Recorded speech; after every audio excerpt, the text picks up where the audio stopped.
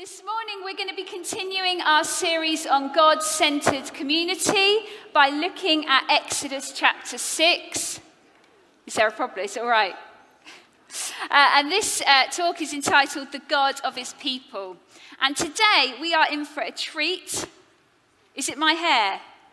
This microphone is designed for large bald-headed men. God has blessed me with hair.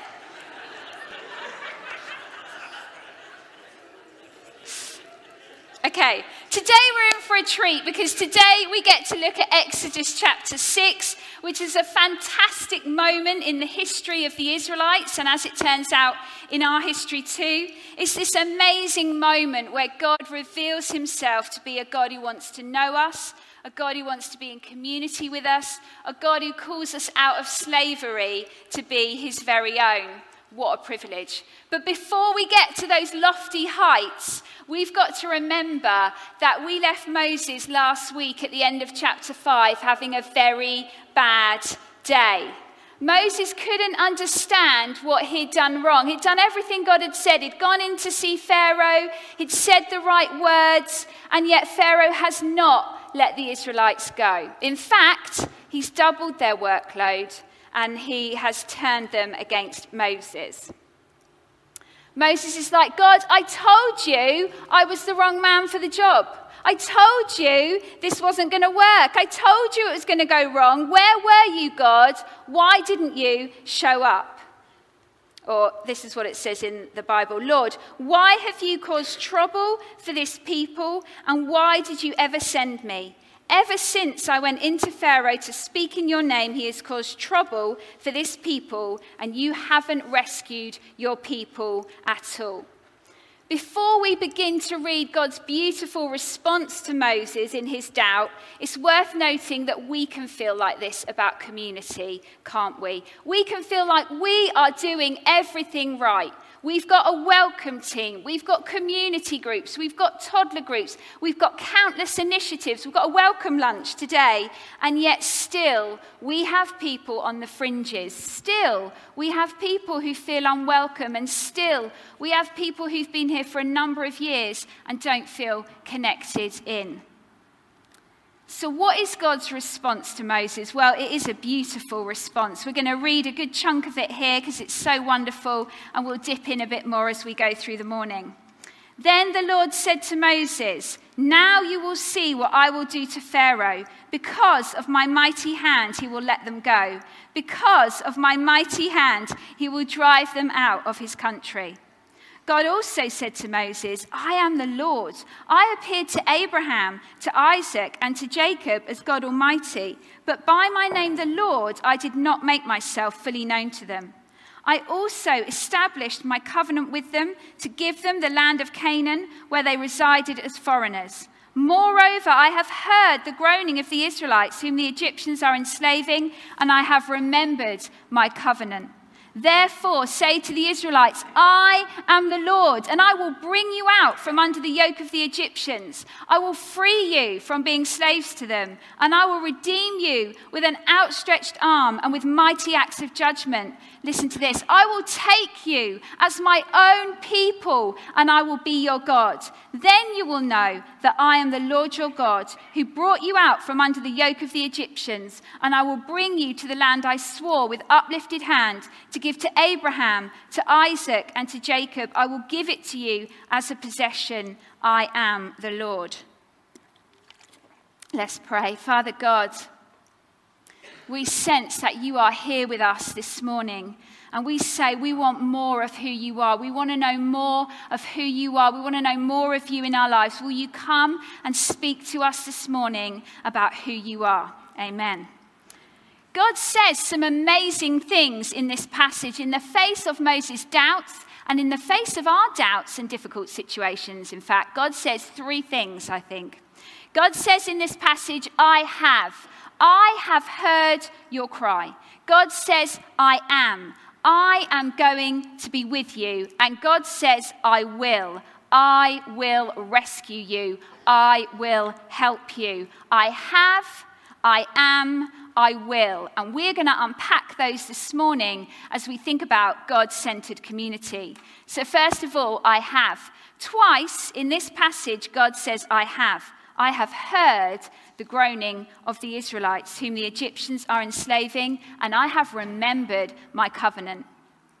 I don't know about you, but sometimes I'll read a news story and it will just break me. Sometimes I'll read a story that just seems so awful, so much suffering that I cannot comprehend how a good God doesn't intervene. I'm sure lots of us feel this way about what's going on in Ukraine. And sometimes I cry out to God, how could you just stand by and watch? Where are you? Can't you hear? Just like Moses asks at the end of chapter 5. And it's okay to ask God questions like this. And sometimes I feel like God answers me by saying, Becky, how you feel about this situation is just a drop in the ocean compared to how I feel about it. Like, where do you think your compassion has come from, Becky? You see, far from our reaction to suffering being a reason to doubt the existence of God, it's actually evidence for his existence. If there is no God, if we aren't made in his image, if we don't carry something of who he is, then why do we care what happens to someone on the other side of the street, let alone the globe? Amy Orr Ewing, in her book, Where is God in All the Suffering, says this: our cries for justice and even for judgment carry with them the echoes of the Christian story. If we were made for love, if life has a transcendent source, if God's good image marks every human being, and if we have marred this world and each other with our choices, it is no surprise that we feel anger and even outrage when we experience evil. This is not how things are meant to be. Moses is quite rightly angry and upset at the suffering of his people, the Israelites. Quite rightly, he wants to rescue them and see them delivered from this situation. And God is saying to him here very clearly, I have heard you. I am listening. I have not forgotten you. I have remembered my promise. The Israelites are in a state of despair in this passage. I wonder if you've ever looked at the church in our nation, or even at aspects of our own church, of the way we struggle sometimes to build God-centered community and have felt despair.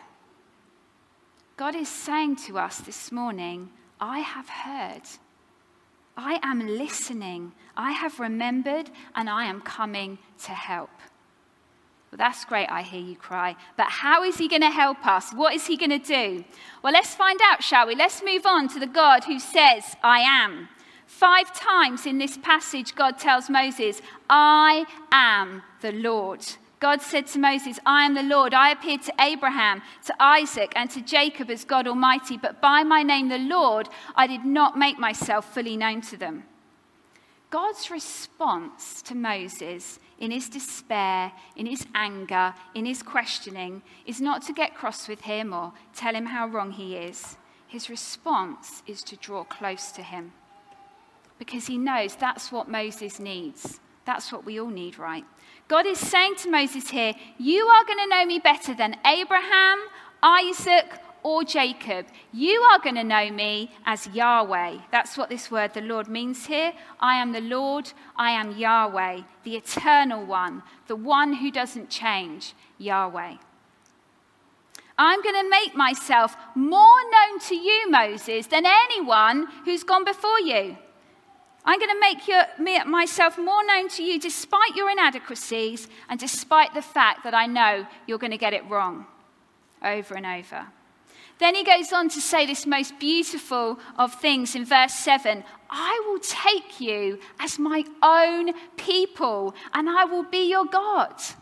I will take you as my own people. Wow! Like, what a privilege. The God of the whole universe is going to take a guy who hasn't learned how to trust God yet, as we'll see in a minute, and a whole bunch of trodden down slaves to be his own people. I will take you as my own people. Why? Why does God want them? In Jeremiah, many years later, when the Israelites have been nothing but trouble to God, he says this to them, I have loved you with an everlasting love. Therefore, I have continued to extend faithful love to you. I have loved you with an everlasting love. Isn't that beautiful? He loves them. Isn't it incredible that in the face of the Israelites' suffering, God's answer was community, was relationship, was love? And it still is. Amy Orr Ewing, last time I'll quote her, also says this: where is God in all our suffering and pain?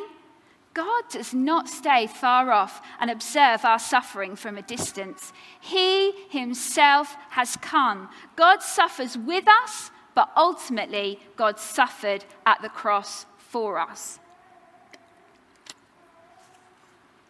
God's answer to suffering, God's answer to our problems, was to come right down to us in the person of Christ, to experience our suffering and then die the death that should have been ours. That's Christianity in a nutshell, isn't it? That's the message. That's our hope.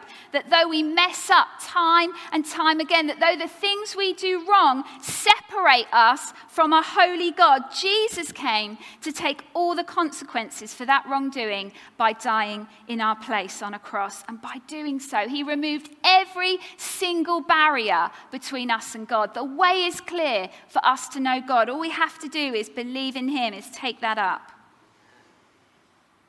God called the Israelites out of slavery in Egypt to know him, and he calls us out of slavery to sin to know him. But what is so astounding is that we live in a time where we can know God more closely than Moses or anyone in the Old Testament. In Hebrews chapter 11 in the New Testament, there's a list of some of the biblical heroes and all that they accomplished by faith. It mentions Isaac and Moses and Rahab and people like David and Samuel. And then in verse 39, it says this incredible thing. It says, these people were all commended for their faith, yet none of them received what had been promised. God had planned something better for us, so that only together with us would they be made perfect. What? God rescued Moses and the Israelites from slavery. They saw him do incredible things. He provided a beautiful land flowing with milk and honey, and yet Hebrews is saying they didn't receive what had been promised. We've received something better. Nobody in the Old Testament, even though God revealed himself to them, even though he called them to be his own people, none of them can know God like we can. Their sin stood in the way. In the Old Testament, people were trying to be good enough for God, even though they could never manage it. None of them lived in a time like we do, where everything that was being promised had come to pass in Jesus. We live in a time where Jesus has been good enough for us. We live in a time where we aren't just God's people, we're his sons and his daughters. For through faith, you are all sons of God in Christ Jesus, it says in Galatians. For those of you who are baptized into Christ have been clothed with Christ. There is no Jew or Greek, slave or free, male and female, since you are all one in Christ Jesus. And if you belong to Christ, then you are Abraham's seed, heirs according to the promise. Isn't that incredible? We live in a time where we can know God as closely as a child knows their parent. I want to say to you this morning, you can know God as closely as you want to. You could know him better with Moses, than Moses if you want, if you pursue him. You are free to walk as closely with God as you want to. And if you aren't a Christian yet, then you can take that first step today of saying, yes, Jesus, I want to know you. You can talk to someone afterwards. Anyone here would be absolutely over the moon to help you with that.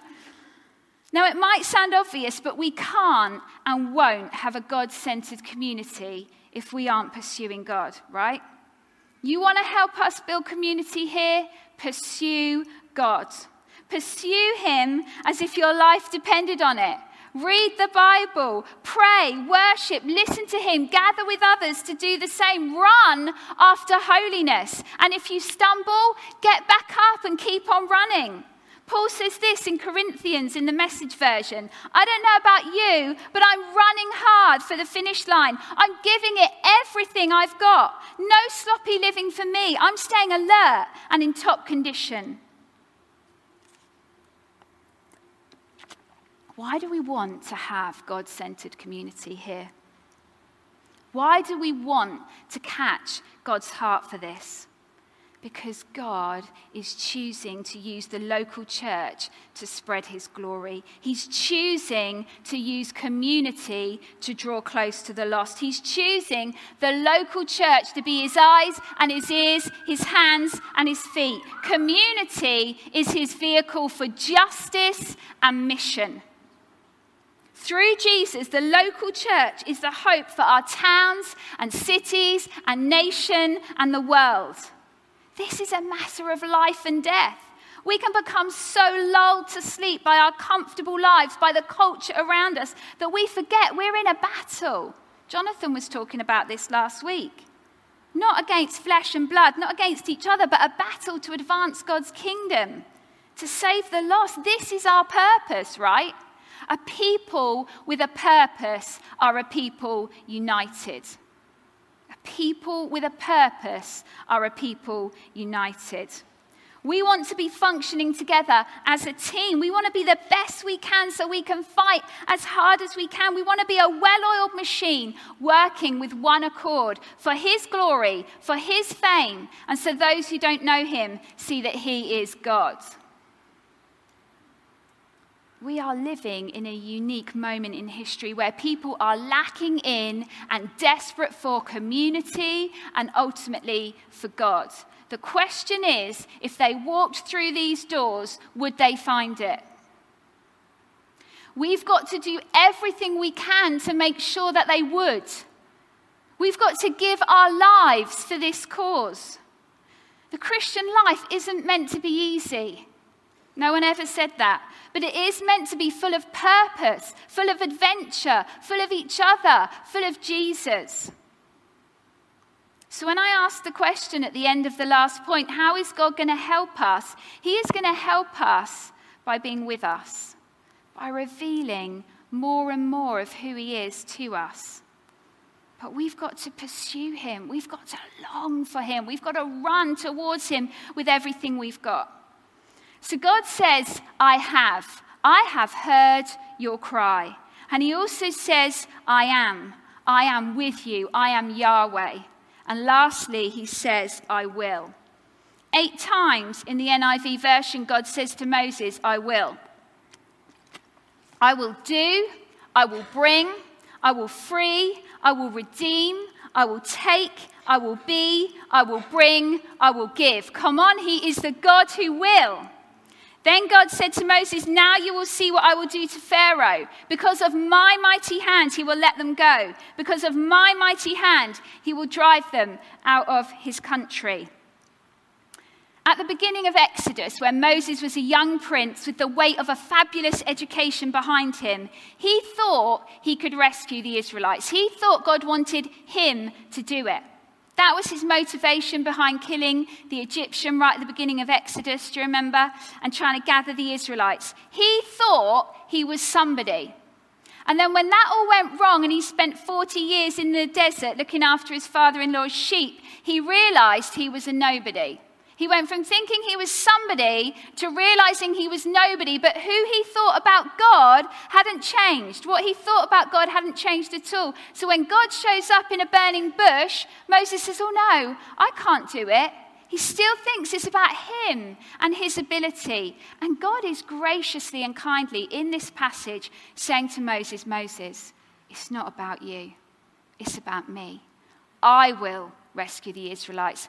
I will bring them out of Egypt. I will change the heart of Pharaoh. It's not about you, Moses. It's my mighty hand that will accomplish this, not yours.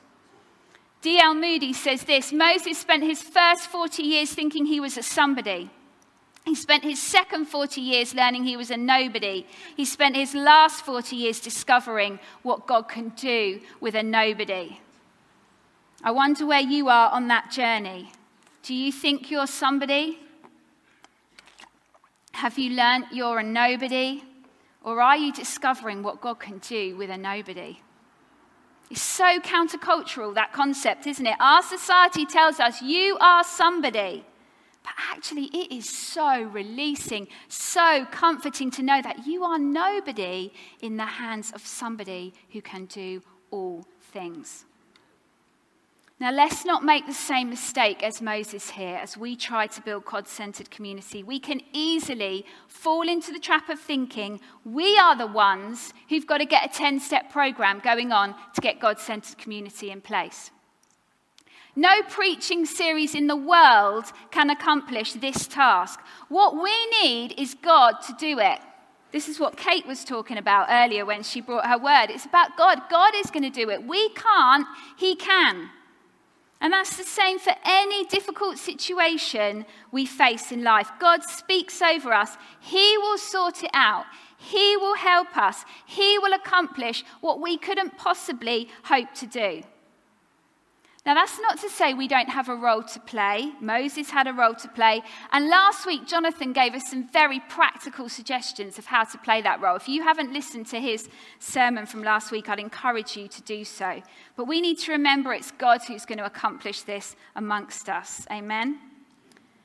We can see that Moses has made another mistake in this passage too. And I'm sorry to say it's a mistake I often make in my relationship with God and in my marriage. Let me explain it to you like this. So my husband John and I, we've been married for 20 happy years, but we find marriage really hard. We really genuinely do. And one of the things that causes tension in our marriage is that John and I have very different soundtracks to our lives, particularly if we're trying to get out the door to go somewhere or when we're thinking about parenting. So the soundtrack to my life goes like this.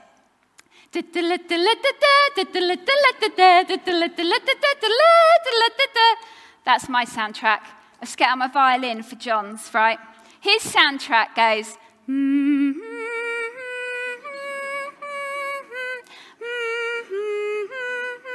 like that. And so as you can imagine, this has caused a little bit of tension in our marriage because I'm like, if we have to be somewhere at a certain time, in my mind, it is life or death that we must do everything we can to be there early, preferably, at the very latest 5 minutes before we're meant to be there, right? And I would do anything to make that happen. But John is like, that time is just a guideline. And we must not stress about it. And so over the years, obviously, we have made a little bit of progress, and I have to apologise a lot, and he has to apologise a lot. We have learnt a bit. But a few years ago, I came across this quote, this old African proverb, which says this: you can go fast alone or far together. You can go fast alone or far together. And I thought, oh, do I want speed at the expense of togetherness? God reveals in this passage that he is more concerned with relationships than results, with community than the easy road, whereas Moses reveals that he's more concerned with results. You haven't rescued your people at all, he shouts at God at the end of chapter 5. But God wants to go far with him, not fast. Let's remember this as we try to build community. It's not about results. It's not about speed. It's about togetherness. We will go much further together, even though it's hard, than we could ever go alone. Let's also notice that God promises all this to Moses after Moses has been vulnerable with him. After Moses has poured out his skepticism, his anger and sin before him, then God says to him, I will take you as my own people. Nicky Gumbel says this: we may impress people by our strengths, but we connect with them through our vulnerability. If there isn't room in our Sunday morning meeting and in our community and when we meet with others for vulnerability, for being real, for making mistakes, then there isn't room for connection. I put it to you that we need to be better at being vulnerable with each other about our weaknesses, about our lives. We need to be better at asking for help. We're all a bit too middle class sometimes, aren't we? Lastly, before we conclude, we can see that I have missed a bit out of this passage if you've got your Bibles open. I've missed out the genealogy. Now, I know that whenever we see one of these, we inwardly groan, but they are in the Bible for many good reasons, aren't they? And I just wanted to mention one. So this is obviously a genealogy of Aaron and Moses. But what it shows us is the importance of investing in the next generation. This is a list of a family who have passed down a love for God from generation to generation. Psalm 145 says this: "One generation commends your works to another. They tell of your mighty acts. They speak of the glorious splendor of your majesty." It's so important if we want to see God's church being built, if we want to see God-centered community growing, that we invest in each other, that we encourage one another, that we pass our passion and knowledge and joy of who Jesus is to each other and to the next generation. I've spoken a lot this morning about Moses' mistakes, but let's remember that ultimately Moses didn't give up. He listened to God, he followed God wherever he went, and he did his best to pass on his passion for holiness to the next generation, to Joshua in particular. Moses was really intentional about this. Let's do the same. So, we're coming into land. As we have seen in this passage, God is a God who says, I have heard you. I have seen your struggles. He's the God who says, I am Yahweh. I am with you. And he's the God who says, I have. No, he's the God who says, I will rescue you. I will redeem you. I will help you. I have. I am. I will. And he speaks those three things over every situation in our lives. He speaks those three things over Ukraine this morning.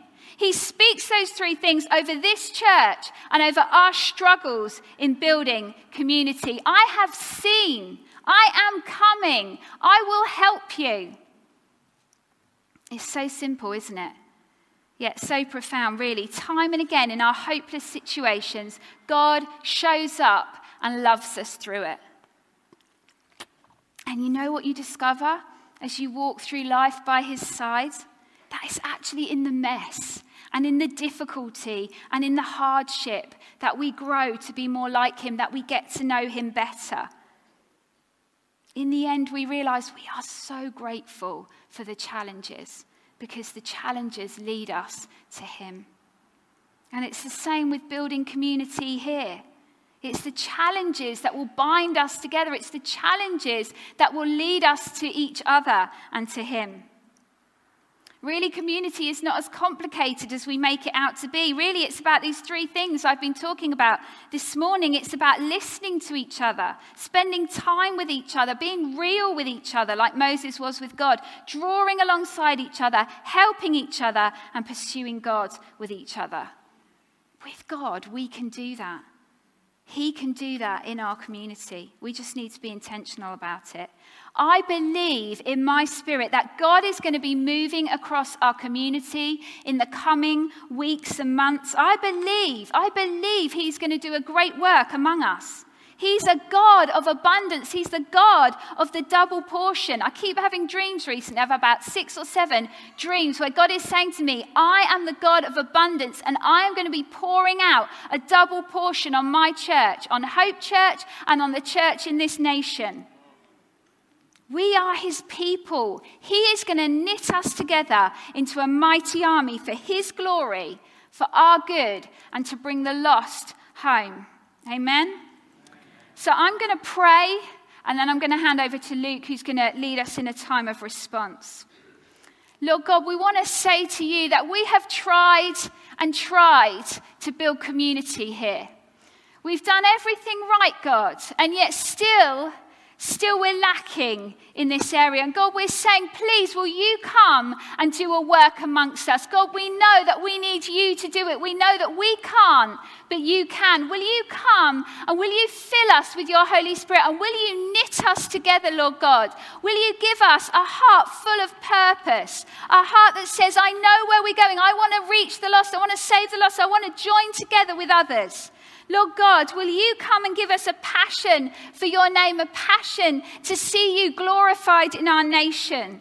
Lord God, will you come and do what we couldn't possibly hope to do? We cry out to you this morning. We say we need you, we want you, we love you. It's all about you. God, help us not to make the same mistakes as Moses. Help us to say, yes, God, we want to partner with who you are. We want to partner with you. We want to get on board with what you're doing because we know it's you who will accomplish this, not us. Amen.